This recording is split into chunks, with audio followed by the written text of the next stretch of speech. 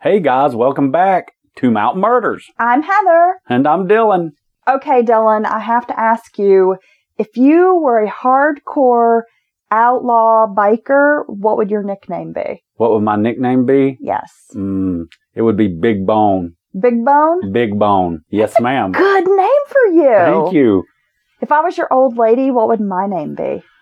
Your name would be Little Devil. Satan. Yes, it would be. As I hiss and... We'd call you Taz for short. Little Devil? Yeah, I think that'd be good. I think Little Devil works. Or I could be Big Daddy Thick. You are a thick bitch. Yeah, with 3 C's. You need tempo. I do need tempo. Slow songs is for skinny hoes. That's true. Can't move all of this. You can't. You need tempo. I do need a lot of tempo. I know. I've seen you twerk. Okay, so, so why are we talking about outlaw motorcycle biker guys? Well, funny you should ask. We have one of the most explosive, fascinating cases of our Mountain Murders career. In fact, I got into this rabbit hole. Yeah. You know that happens to me sometimes. You do that when you're researching. Research, and then it leads me to something else, and I end up basically just spiraling out. It's what happened. But I found this case. It is fantastic. Yes. So all this talk about biker gangs is going to come into play here in a bit. Okay. I'm not going to say that we are part of that world. I think you and I have kind of been on the fringe of that world here and there. Yeah, we might have knew somebody that knew somebody. Perhaps, because you've had some run-ins, maybe with a few of these outlaw types. Yeah, I've had a thing or two happen when I was a little bit wild back in my younger years. And didn't you tell me a story about maybe your mom knowing some bikers back in the day? Yeah, I'm sure she could tell the story a lot better, but basically she was, she was young once and had her little party ways here and there, a little drinking here or there, hanging out with some people. And she was hanging out with this one group, and they're like, and this one friend of hers was like, my old man and the old lady this. And she's like, huh. So she goes, checks them out, hangs out with them. Well, they were a bunch of bikers and like a frat house style living. A clubhouse? Yeah, like a bunch of people roommating, living in this one big old house. And she would go kind of hang out with them and stuff a little bit here or there until she started seeing the real violence that was always around the edges of these people. Things like women slapped through the face and, it'd be late at night and a rag thrown at them and bitch goes shine my hog and a woman go shine all the chrome on a bike for 3 or 4 hours in the pitch black dark. Oh. Yeah, so she quickly decided that's not the type of friend she'd like to have. Yeah, I mean, your mom strikes me as a bit of a feminist. Yes. I can't imagine that she's going to sit by quietly and watch this happen. No, she was definitely a flower child, if you will. And, you get these weekend warrior types, that have the $50,000 pickup and they haul their bike somewhere on a trailer and they got this, cool. They have fun, they call themselves bikers. But I think what we're talking about are real bikers, if you will. It's a fucking lifestyle. A lifestyle. They don't change. It's life on the road. Prison doesn't scare them. No. Kicking the shit out of strong-arming people. Living hard and fast. The real one percenters. Much like Sons of Anarchy. Very much. You were a big fan of that show, right? Yeah, it was badass. Yeah, I loved it. Didn't really get into that much. Oh, I was all about some jacks. Well, I have to admit, there was the one guy, what was his name? Opie? Okay, yeah. I would totally bone him. He's hot. So I watched a few times just because I wanted to get in his panties. But then I heard he died, and then I was just okay. God, everybody was devastated when Opie got killed. But he sacrificed himself for the rest of the guys. Because that's how fucking bikers do it. He's a sexy bitch. That's a big burly dude. He had that big beard. Yes. I mean, clearly I have a type. That actually helped launch Greg Holden's career into the mainstream. That song they used during Opie's funeral. I don't know what song that is. Oh, it's called, Shit, I Don't Know the Title. Shit, I Don't Know the Title. Yeah, it's pretty big. That sounds like a fucking gem of a song right there. But any fans of Sons of Anarchy out there know that song. Song of the year, shit, I don't know the title. You're goofy. Anywho, let's move along. So why are we talking, and what is your connection to the fringes of outlaw bikers? Well, I've got a couple of connections. I'm actually still currently friends with some bikers. Oh, my God. And they maybe don't live this lifestyle now. They not about that life now. But they were, in their younger days. Are you threatening me? I'm just saying, I know some people. You're going to have me beat up? Nah. Okay. I do that myself. You tell them to bring it, because I grew up on the mean streets of Shelltown, Shelby, North Carolina. I'm feisty. I don't need anybody to fight my battles for me. I'm scary. North Kakalaka. I'll bite somebody on their ankles because I'm like 2 feet tall. She will bite a bitch. Don't get it twisted. Okay, so back when I lived in San Diego, I had connections to a motorcycle club. Now, they were primarily military members. Okay. So it's not like these were 1%ers. Right. However, they did party and hang out with other bikers in the area.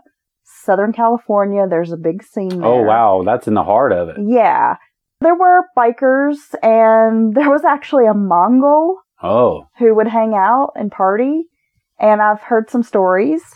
Well, that's the real deal right there. Bodies in the desert, that kind of thing. Yeah, make you disappear. A little creepy. Oh, I'm sure. I mean, these are people that, they might be entertaining to interact with on occasion. In a bar. But they are not the kind of people you really want to be tight with, hang out with.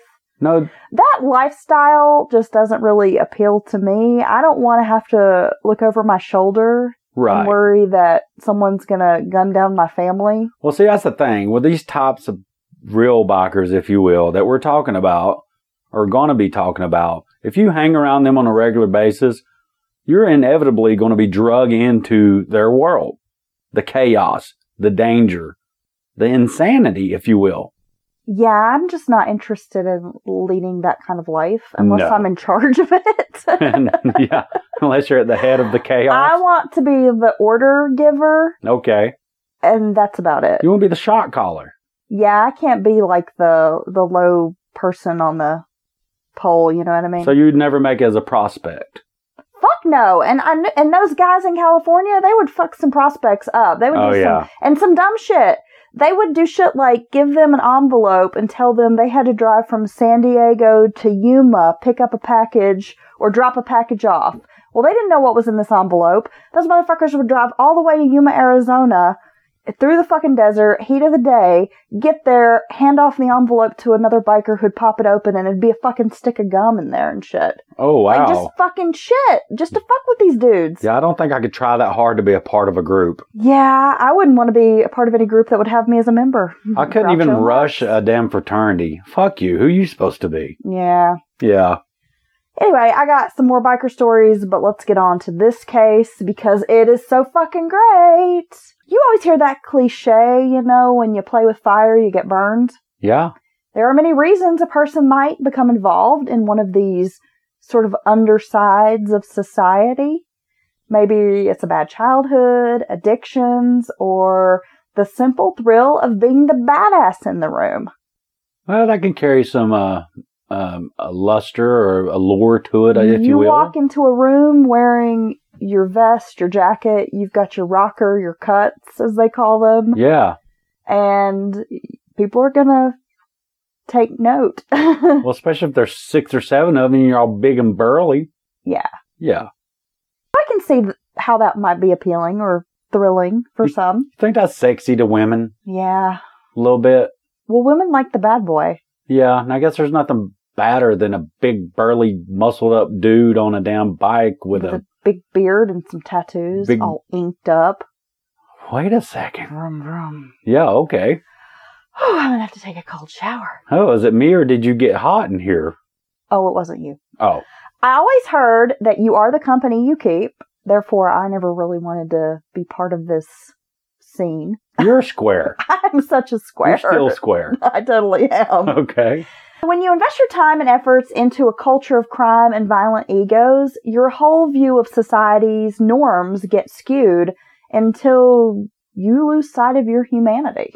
The case we're discussing today is so intense, multifaceted, and detailed, it might be hard to keep up with the motley crew and the cast of characters. But I'm going to try my best to weave one of the most fascinating stories that should be a Hollywood movie. And by the way, I'm willing to write the screenplay if I've got any financial investors out there who want to back me. totally could be a great movie in the right hands. It could be, right? I mean, Yes. I've already started casting this film in my head and shit. Yeah. To understand this case, we're going to need a little background on some of the players involved. Are you ready? I am ready. I'm going to begin this tale talking about Joseph Eugene Vines, called JoJo by most who knew him. Now, JoJo is an interesting guy. He grew up in Baltimore, Maryland, then moved to West Virginia as a young child. His mother was a single mom to 18 kids. How do you even do that? I don't know. How could you even be pregnant that long, that much of your life? My vagina hurts just thinking about it. Did she literally pull a Red Rider wagon behind her with her uterus in it? Probably. I mean, at this point, I feel like they just got to be falling out. Oh my God, she probably doesn't even go into labor. She's just like, oh, there's another kid. They're like mogwais. You get them wet and they just multiply. Did you fart or birth? I don't know. They moved to West Virginia and she ended up fostering 6 more children. She's a dedicated woman. Now, JoJo never knew his father, but it wasn't like he lived a very lonely life with all of these siblings. Now, by 15, the family ended up in Florida. And we're kind of living on the wrong side of the tracks. I can't imagine you'd have a lot of money with that number of kids in the family. I couldn't imagine making it at all with that many kids. From an early age, he was kind of hanging out with the wrong crowd and getting swept up into, that group of kids. They're kind of streetwise. They know how to hustle, make a few bucks. Right. Getting into a little bit of trouble. Well, I could imagine his mom had trouble keeping up with what all the kids are doing. So I could see him getting lost in the mix. When they get to Florida, he sort of starts hanging out with this scene of teenagers, young people who are using drugs. Some of the females are turning tricks. They're making a few quick bucks, maybe selling a little weed, stealing cigarettes, shoplifting, basically just kind of being young punks. Right. Some of them are even dying as young as 11 years old. My God. Vines, in any other situation, might have been a different person. He seemed to have potential, but more importantly, emotional maturity and a lot of compassion. When JoJo did witness an 11-year-old overdose, and then a teenage girl named Maria Lopez that he was kind of crushing on, got served with a bad batch of mescaline. Yeah, I had to look that up and make sure that's the peyote buttons off of a cactus. She ended up spending her life in a mental institution after this bad batch.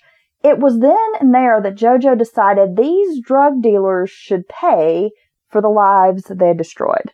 At the age of 15, JoJo became a police informant. He set the dealer up who had hurt his 2 friends and was so good that he was offered a job. He would make a career of being a part-time cop, part-time criminal. See, what I find interesting about that is a lot of time informants are, they help the cops to help themselves. They've gotten in trouble. They want to make their sentence less or take out rivals, in a drug trade or something like that. But this guy right here, it seems to come purely from his heart. Like, I'm going to stop these people that have hurt people that I've cared about, which is very interesting. That's pretty much what happened. And to start at 15, that's amazing. The double life led him to different areas on the fringes of society's toughest players, including the Hells Angels. As an adult, he would marry a woman, his 4th wife, who had been a stripper in Chicago and the old lady of a Hells Angel. He met her while he was working a case and kind of rescued her from a bad situation. Okay, yes, yet again, the savior. JoJo would find himself in Asheville, North Carolina in July of 1981. He'd been given the name of an ATF agent assigned there. About one day in town or so, he reaches out to the agent stationed at the downtown Federal Building, schedules a meeting with the agent, and while he's talking to the guy, he is passed on the names of some Asheville detectives who might need his help. He waits a day or two before he calls those officers. He introduces himself, and they present him with an assignment pretty quickly.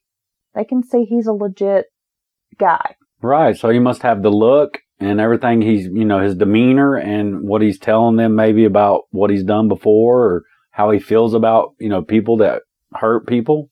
JoJo does have the street cred, and he knows enough about the inner workings of the crime circuit, specifically the drug trade, to be an asset. Right. The detective tells JoJo about a man named Paul Harris. Harris was in the Army, and therefore is kind of known as Sarge. All right. It's like his nickname. That's a cool nickname. He owns Sarge's Lounge in Asheville, which was located on Swannanoa River Road. So down near where the Trophy Club is. Isn't that what it's called? Or the Treasure Club? What's the name of that damn strip club in Asheville? Oh, I would not know that. Anyway, I'm thinking it's probably somewhere in that area. Well, it's not on the way to my church. It caters to a few bikers and maybe a place where drugs are sold. The detective asks JoJo to make a few small drug buys and keep an eye on the bikers who hang out there. The cops said they wanted to get some information on Sarge, but they needed enough to be able to make the arrest and actually have the charges stick. Right. They needed some evidence, like some hardcore, this is happening kind of evidence. And two other guys, Gary Miller and Alan Hadaway, are also associates of Sarge. They want more information on these guys. Okay, so the cops can't get within 10 miles of this place without these roughnecks knowing they're cops. You know what I mean? There's no way they're going to infiltrate it without someone like JoJo. August 1981, JoJo makes his way to the bar and spends some months there hanging out, kind of getting to know everybody. Right off the bat, Sarge takes note of this guy. He's new in town. He is a pretty big dude. He's 6'6". He weighs about 240 pounds. Well, that's a good size youngin'. And completely bald, has the slick bald head, lots of tattoos. He looks like a biker. So he's going to stand out when he goes in. Got like the kind of a handlebar mustache. Oh, yeah. Yeah. Well, you're going to notice this guy, especially when he pops up and he's, you've never seen him before. He comes into the bar. Sarge is like, hey, where you from? The guy's like, yeah, I just came to town from Florida. They kind of get to know each other. Over the course of a couple of months, Sarge nicknames JoJo Kojak. Okay. Never really getting to know his real name, who he is, but just starts calling him Kojak because of Vine's shaved head. Right. And the fact that Kojak was such a popular TV show at the time. JoJo makes a few small drug buys, nothing too big, maybe a little cocaine here, some pot here and there, just kind of making that connection. Just hanging out. Well, after a while, he tells Sarge that he needs some work, that he is looking to make a little bit of money. During his visits to Sarge's lounge, he notes that Sarge would often conduct backroom conferences with the two men, Miller and Hadaway. Right. Now, Kojak had not been formally introduced to the pair. We're just going to call him Kojak from here on out. He had not been formally introduced to the pair, but he knew who they were just based on the description that the detectives had given him. Right. He's looking for a job. He explains to Sarge he needs to pick up some work. Sarge eventually hires him as a bouncer. I mean, the guy's 6'6", 240. Intimidating looking. Sounds exactly. Like. Yeah. On December 22nd, Sarge asks him to join the three men in the back room. He introduces Kojak to the two other men, Miller and Hadaway, and explains that he needs some help scaring the hell out of somebody who owes him money. And I'm sure that Kojak figured the back room's where the real stuff's going on. Exactly. Yeah. Kojak, of course, jumps on the offer, realizing this is his shoe in. This is how he is going to get in and get the goods. Right. He's told the next day to meet the men at a Pizza Hut. They give him directions somewhere near a mall off of Highway 70. Now, the three are going to be meeting a fourth guy there, and this is the person they need to scare the hell out of, a guy named Lonnie Gamboa. Here's a little background for you on these characters. Alan Hadaway is sometimes known as Red because he has the devil's red hair. He's a ginger. He's also a drug dealer who collects debts for the outlaw motorcycle gang, sometimes a self-proclaimed hitman. He would often brag about throwing bodies in wood chippers. Oh my God. Just like a real badass kind of guy. That just sounds like a really messy way. Even if he's like a piece of shit and he's lying. Right. He was just the kind of guy you didn't want to fuck with. So even if he's lying, he had an aura about him, someone you really don't want to mess with. Yeah. Okay, so maybe he's not lying. Exactly. He's from Salisbury, North Carolina originally, and was definitely known to be a member of the Outlaws, Oh. the motorcycle gang, Yeah. and also the KKK. Oh. Oh. Well, see, wow, you're like, he's an outlaw biker, and I'm like, okay. And then you're like, KKK. I'm like, ooh, he's an asshole. Funny how that works. Gary Miller is a big-time drug dealer in Asheville. He was known to deal cocaine, marijuana, Canadian blue Valium, Oh, it must be the good ones. Quaaludes, and crank, which is meth by today's standards. Yeah, that was that trucker speed or some shit they called it back then. Yeah, but essentially meth. Yeah, well, I think it's turned into something a little different, but yeah, speed. In a All the way. 6-month period, his financial records show he earned around $971,000, which in the early 80s was a fuck ton of money. That's a fuck ton of money right now. Well, it is, but back then it was a big fuck ton. That is quite a bit of money. It was probably close to what, by today's value, maybe like $2 million or something? Well, yeah, I think you could almost give it about, I looked up the one number you threw out there. It's about a 3 times rate. The dollar? Yeah, like $100 nowadays would about be like $300 back then. So, yeah. You're looking at them almost a few $1 million in a year. He was moving a lot of drugs into Western North Carolina. Right. Both men were definitely known to law enforcement.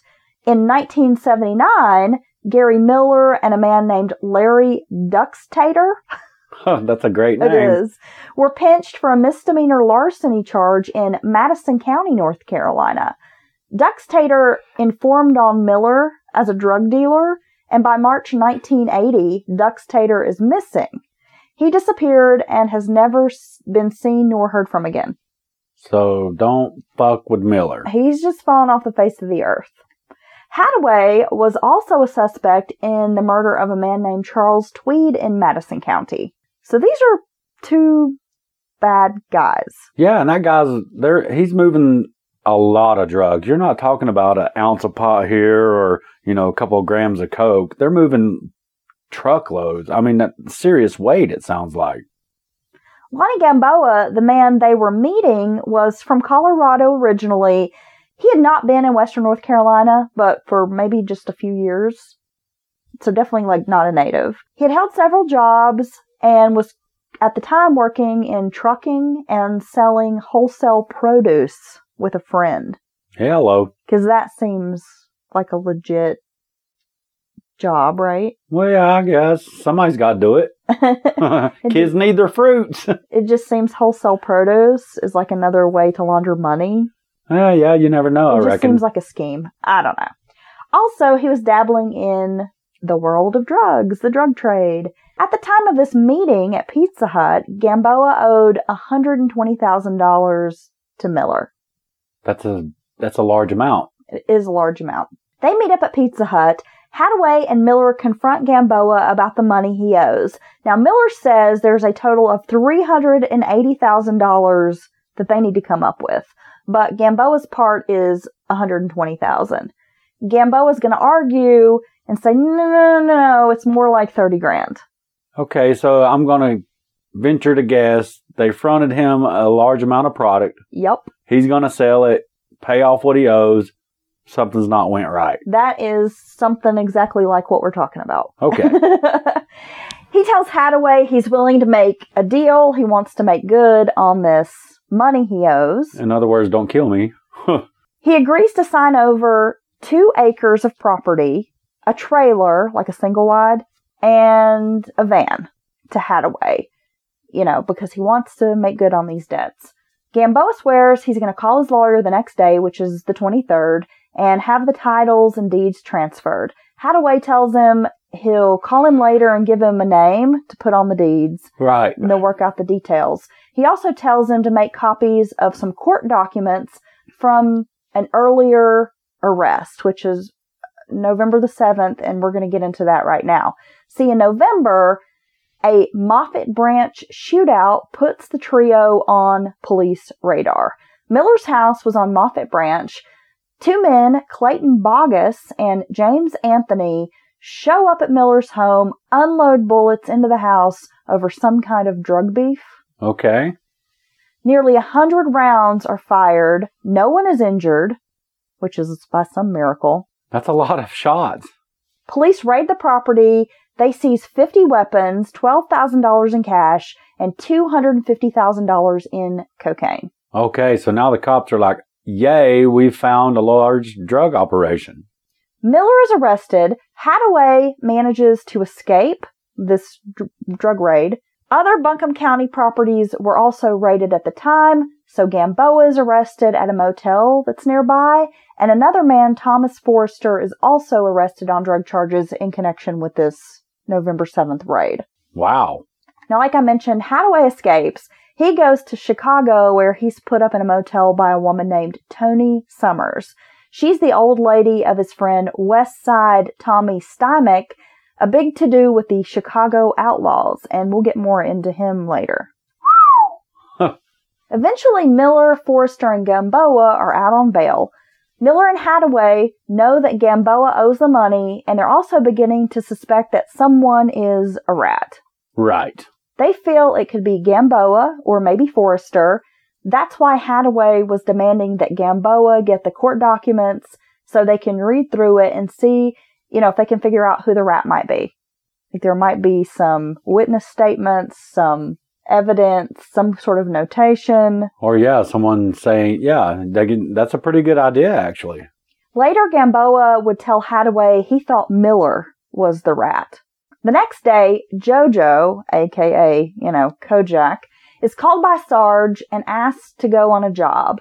He's going to go pick this Gamboa guy up and take him to the River Lounge where Hadaway is waiting. Gamboa brings along the court copies, which he complains cost him $317 to make copies of all these court documents. That's a lot of copies. Well, you were saying that in today's dollars, that was almost $900. Yes, that was over almost $900 in copies, which is a shitload of paperwork. Well, he has them in like a brown type of envelope. And apparently the whole car ride to this River Lounge, he's just bitching about this money he spent on these copies. Well, it's a good chunk of money. He's really pissed off that, he had to do it. But I'm like, dude, if it's your life or making some fucking copies, make the copies. Yeah, no doubt. But I guess here he is spending almost $1,000 when he owes, what, $30,000? $120,000? Yeah. Yeah. I mean, so it's like, just make the copies, dude. This might not be a good time to be complaining about paying for the copies. Kojak and Gamboa arrive at the bar. When they go inside, Hadaway's there. He asks if they can just go back, sit in the car for a little bit. He wants to read through this paperwork, but he doesn't want anyone else to know their business. Right. I mean, this is not something he wants to be, skimming over in this bar. Well, it doesn't sound like a few papers in a folder. There could be, eyes and ears. He just wants some privacy. They go outside. Hadaway and Gamboa slide into the back seat. Kojak sits in the driver's seat. Immediately, Miller drives up, jumps in the back seat, kind of sandwiching Gamboa between himself and Hadaway. Right. So they've kind of got him there. Classic move. Miller has a gun pointing at him. When he looks over, Gamboa sees Hadaway has a gun pulled. And the whole time, Miller's screaming at him, asking him, why are you calling me a rat? Why are you saying I'm the rat? Right. Hadaway and Miller hold him at gunpoint. They realize that Gamboa has a gun on his body. So they get his gun, they put it in the floorboard, and that's when they tell Kojak to take some tape and secure his hands and feet, basically. Now, if I was Gamboa, I would point out that if you shoot me, you're going to shoot him because they've created a crossfire situation. Kojak takes the tape. He secures Gamboa's wrists, feet. Then they tell Kojak that he's going to be driving and they're going on a little road trip. Of course, Gamboa is begging for his life, promising he's going to pay money. He'll give them property. I'll do whatever. Yeah. He's scared out of his mind. Hadaway tells him they're going to take him to Virginia to meet the big man. Holy shit. Then they shove him in the trunk of the car. Oh my God. Kojak is instructed to drive. So he gets on the Blue Ridge Parkway and drives. They give him directions, tell him where to go. They end up in a secluded kind of wooded area off the beaten path near Laurel Springs, North Carolina, which is in Ashe County, but fairly close to the Virginia line. Now, could you imagine being in the trunk after you've been threatened this way and basically all these rough, tough, serious characters? I would be pissing my pants if I'm Gamboa. Yeah, not to mention that you're not sure where you're being taken. No. If you're driving on the parkway, it's probably a curvy road. It's all curvy. You're probably being beaten all to hell in the trunk. You're slinging around in the trunk. It's probably a big trunk of, one of those big square older cars. Who knows what kind, yeah. Oh my God. What could be going through your head? I'm claustrophobic too, so I can't imagine being locked in a trunk. No. I would freak the fuck out. That's not going to work for me. No. Now, once they arrive at this property, it's a junkyard. That's going to really help your spirits when the trunk opens and you're in a fucking scary-ass junkyard. So there's like a big sprawling junkyard, a garage, but it's out. It's rural. It's secluded. This is the kind of place where ain't nobody around, probably for miles. Not good. Gamboa is forced out of the car at gunpoint by Kojak. Miller has given him the gun, instructs him, you hold this gun on him and don't let him get away. Miller puts handcuffs on one of Gamboa's wrists. So just the one hand. He and Kojak walk Gamboa up behind the garage, kind of up a hill area, and they find a tree where they handcuff his hands around the tree. All right. So he's like handcuffed to this fucking tree. Yeah. And you said it's cold, right? It's December. So, and they're in Ashe County, which is the northern part of the mountains. Right. And it's fucking cold up there. This is up like around Boone and shit. Okay, so that's where they get actual good snow still. Cold. Right. They just tell him they're going to go inside the garage, decide his fate, and when they figure out what they want to do with him, they'll come back for him. And leave him handcuffed to a tree. Yeah, how fucking uncomfortable is that shit? That sounds horrible and scary as fuck. The men go into the garage. Inside, Kojak is introduced to a man, Paul Wilson Bear. And they call him Papa Bear. Oh, that's cute. Yeah. He's a mechanic, also a drug dealer. He runs the junkyard and owns the property. Hadaway skims through the court paperwork and gives Papa Bear some names and asks him, hey, can you run these for me? All right. So I guess Kojak's making note of all these moves they were making. Papa Bear gets on the phone, and Kojak can hear a few names being thrown around. At some point, he hears the name Joseph Vines. So Papa Bear has a real connection. Papa Bear asks, does anybody know Joseph Vines? I mean, at this point, Kojak's butthole pucker factor has got to be like 11. It goes all the way up to 11. That's literally like a scene out of a movie. Yeah. Oh my God. And so this whole time they've known him as JoJo and then just start calling him Kojak. And they have no idea. Well, actually, kind of off the rip, they, started calling him Kojak. So they don't even really know. But then JoJo's the only other thing they knew. They didn't know anything about Joseph Vines. Yeah. And they don't even really know that his name's JoJo. Oh, okay. So basically, they just like, oh, you look like Kojak. Everybody's just been calling him Kojak since kind of day one. But to hear his name come out of their mouth and them asking each other if they know Joseph Vines, I would shit myself. Oh, he would later say that he was like scared out of his wits. I'm sure. That he was just trying so hard not to just sit there and shake. Right. Nervous wreck. Well, no one knows Vines. Miller and Hadaway, they don't know the name. Gamboa, as I mentioned, is this small-time drug dealer who's now in debt to the wrong people. I mean, he's out there handcuffed to this tree thinking, for hours. Fucked up. Yeah. Scary. Nothing he can say. He's offered everything he has left to make good, and they're not having it. About 6 hours have passed. Now, at this point, they've run out for food. They've been on the phone. They've been inside, kind of shooting the shit. Might have had some beers. Talking, trying to figure out what they're going to do. Done some drugs. So they finally go outside. They bring Gamboa into the garage. Now, at this point, he is freezing, shivering. I mean, he's so cold, he can barely talk. Right. They offer him food. He's not hungry. They do give him some coffee. He's just trying to warm up with this hot coffee. He's probably in the first stages of hypothermia. They ask him a bunch of questions. He tries his best, to answer all the questions, but he's just claiming, I'm not a rat. I don't know anything. I don't know these people you're asking me about. I mean, he's freaking out. I don't blame him. Hadaway asks him how much marijuana he has at home. Gamboa tells him he has like maybe around 2 pounds. He's not sure. Hadaway then tells Gamboa to call his wife Sharon and instruct her to take the remaining drugs to a drop-off location, which is at like a gas station. And somebody's going to go and retrieve the remaining drugs. So yeah, whatever you got left of my product, I want it back now. Yep, pretty much. Okay. Gamboa makes the call. His wife packs everything up, leaves Asheville, heads to this drop-off location. And she's probably like, why you always ignore me for your friends?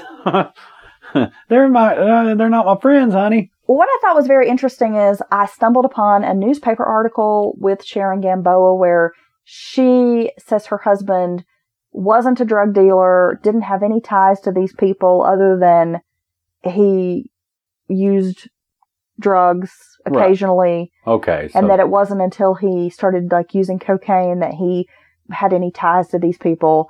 But she's going to claim in this newspaper article that basically her husband is completely innocent. He just did a little drugs here or there, but never was a drug dealer or any kind of a player. Right. But it's kind of funny because during her testimony, later in court, she's a goddamn liar. She knew exactly what the fuck her husband was doing. Well, on the level her husband sounds like he was doing it, if you owe someone $300,000 or whatever, that's a lot of drugs. That's not just personal use. There's no way. Well, I know I read one thing about how earlier, so this is all taking place in December, and I guess it was sometime maybe like around Labor Day, that he had been given like 5,000 Valium. Oh, that's a shitload of pills. Yeah. I'm going to guess. So that's just an example of the level. I mean, he's still kind of a small-time dealer. Right. In the grand scheme of things, but... Compared to those guys. But he's moving some product. But he's not just some street-level guy who's hooking up a couple of buddies. Right. Right. Like, hey, man, I'm going to sell you this dime bag of weed. No, he's literally got, like, big wads of drugs. And it's hard to believe that she didn't know of any of that. Yeah. Well, once the phone call to Sharon is made, the 4 men load Gamboa up in the car. They blindfold him. Then they drive him about 5 miles away to this dirt road, again, seemingly in the middle of nowhere. Papa Bear pushes Gamboa out of the car and tells Kojak to follow him. They push through a wire fence and make their way through the darkness, kind of out in the woods. I mean, you know that Kojak and this Gamboa guy are probably scared shitless at this point. Well, yeah, and Kojak... They don't know what's going to happen. It's kind of like they probably know, but they don't want to know. Right, and then you had Papa Bear on the phone talking to some kind of, who knows, a cop or something, having names run, and to say Joseph Vine's name. So I'm sure he's still, still on edge about that. So who knows what's going to happen. So they approach this area in the woods, and it's dark. It's late at night. It's fucking cold as shit outside. But there's like a hole. Like big hole in the middle of the earth. Okay. Kojak is not sure what's happening, but he sees one of the other men approaching with a shotgun, and it's kind of pointed like it, himself and Gamboa. Oh my God. Kojak, knowing that this is further than he's ever gone before, is scared out of his mind, and as you can imagine, in a panic. Who wouldn't be? Doesn't know what he's going to do. Bear tells him to push this man down in this hole. You need to push him in there. Kojak freaking out. And he's like, knowing it's either him or me. Right. At this point. They've got a gun on me. These are people who are not fucking around. Right. I'm going to have to do this to survive. Well, it sounds like this whole thing has spiraled out of control. Yeah. More than he wanted to be involved in. Wrong place, wrong time. I've gotten in too fucking deep. Oh, yeah. So he pushes Gamboa down into this hole. Gamboa ends up like getting hung up on something, roots or branches. He's screaming and crying for help. He's telling him, I think my leg's broken. Bear tells Kojak to pull him back up and hands him some sort of like tree branch or something. And Kojak manages to kind of put the branch in and eventually pull Gamboa back up. He's screaming, "Please don't kill me. I don't want to die. I think my leg's broken." Fucking movie. This is a fucking movie. Bear then tells him to throw the man down the hole again, and this time do it good. Oh my God. So, I mean, that's as scary as this all sounds. That's almost comical that he tried to throw this guy in a hole. He gets hung up. He's screaming. He's hurt. He has to pull him back out of this hole and then directed to get him in the damn hole this time. Talk about traumatizing. That is insane. After the deed is done, Bear and Miller discuss how many bodies are in the hole.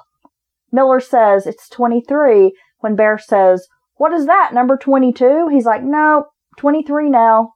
Wow. Then Bear says, "Well, that man didn't go down as easily as the last one did a few weeks ago." Jesus. In the car, Bear goes through Gamboa's wallet, which he had kept, and he hands Kojak $60. He tells him, "I'm going to give you some more money, but it'll be at the first of the year when the money comes in.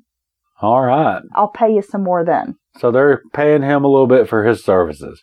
He also informs the men that they can use Gamboa's ID. He's got this scam that he can run to make the police think Gamboa's still alive.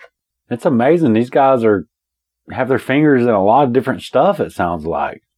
Yeah, these are some serious criminals. These are, yeah, this is like a criminal. Organized criminal enterprise. Yeah, this is no bullshit. They drop Bear back off, and Miller, Kojak, Hadaway drive back to Asheville. Kojak is given another $50 from Miller. Miller gives him $50 and tells him, "Go buy your wife something nice for Christmas." Wow. When Kojak sees Sarge the next day, Sarge greets him with a huge hug and a kiss and tells him, "Welcome to the family. You're going to make so much money." Oh, so now he's in for real. Kojak knows he needs to get in touch with his ATF contact. It's the holidays, and he cannot reach the guy by phone. He leaves message after message. He reaches out to multiple officers. He figures that Papa Bear has a contact in the Asheville PD, and that's how his name came up. He's not sure who he can trust, but he knows he really needs to talk to the ATF agent. Right, because he feels like he's removed from the local law enforcement. And if he tells him his suspicions, he'll be able to keep their meetings and information self-contained, I guess. Now, it would later come out that on December 22nd, Gamboa did have an appointment to meet with a Buncombe County Sheriff's deputy to discuss the information he had on Miller and Hadaway. He was a rat, and even if he hadn't talked, he would have talked. Okay, well, that still doesn't make it okay with them to kill him, but I guess at least they weren't wrong. By January 4th, 1982, Kojak is on the edge. He's afraid he's going to be discovered by Sarge and these criminals, but he's also scared that he participated in the murder of Gamboa. Right. It is on this date, January the 4th, that Miller and Kojak are leaving a bar together, and they're stopped by police. They get blue lighted. Of course, at this point, Kojak is thinking, like, oh shit, this is it. Right. Miller is told he is under arrest for the kidnapping of Darlene Callahan and Thomas Forrester. Kojak is told he doesn't have any warrants. You're free to go, and if you need a ride, one of our officers will take you wherever you need to go. Wow. So now we're going to conclude episode 1. That's right, this is a 2-parter. My God. The story goes on and on and on. Jesus. It gets crazier, wilder, I don't even know. More shocking. I don't even believe this is real. It's so crazy. So yeah, we'll bring you the second part very soon. Whew, I'll just tell you, my mind's reeling. Is it? Yes, it is. Well, stick around. We've got a second part coming up. Don't forget, we also have tickets on sale right now for Mountain Murder's very first live show. It's going to take place January the 18th at Fleetwood's in Asheville, North Carolina, which is wonderful considering we're talking about Asheville right now. Yes, if you're here in the area and you can come out and hang out with us for an evening, those tickets are already starting to go, surprisingly enough to us. If you order them online through brownpapertickets.com, you're going to get those for $10. If you wait until the day of the show, get them at the door, they're going to cost $12. Yes, and if you don't like buying tickets at all, if you become our top tier patron at $10 a month, you get free admission to all our live events. Definitely. So stick around. We've got episode 2 coming your way shortly.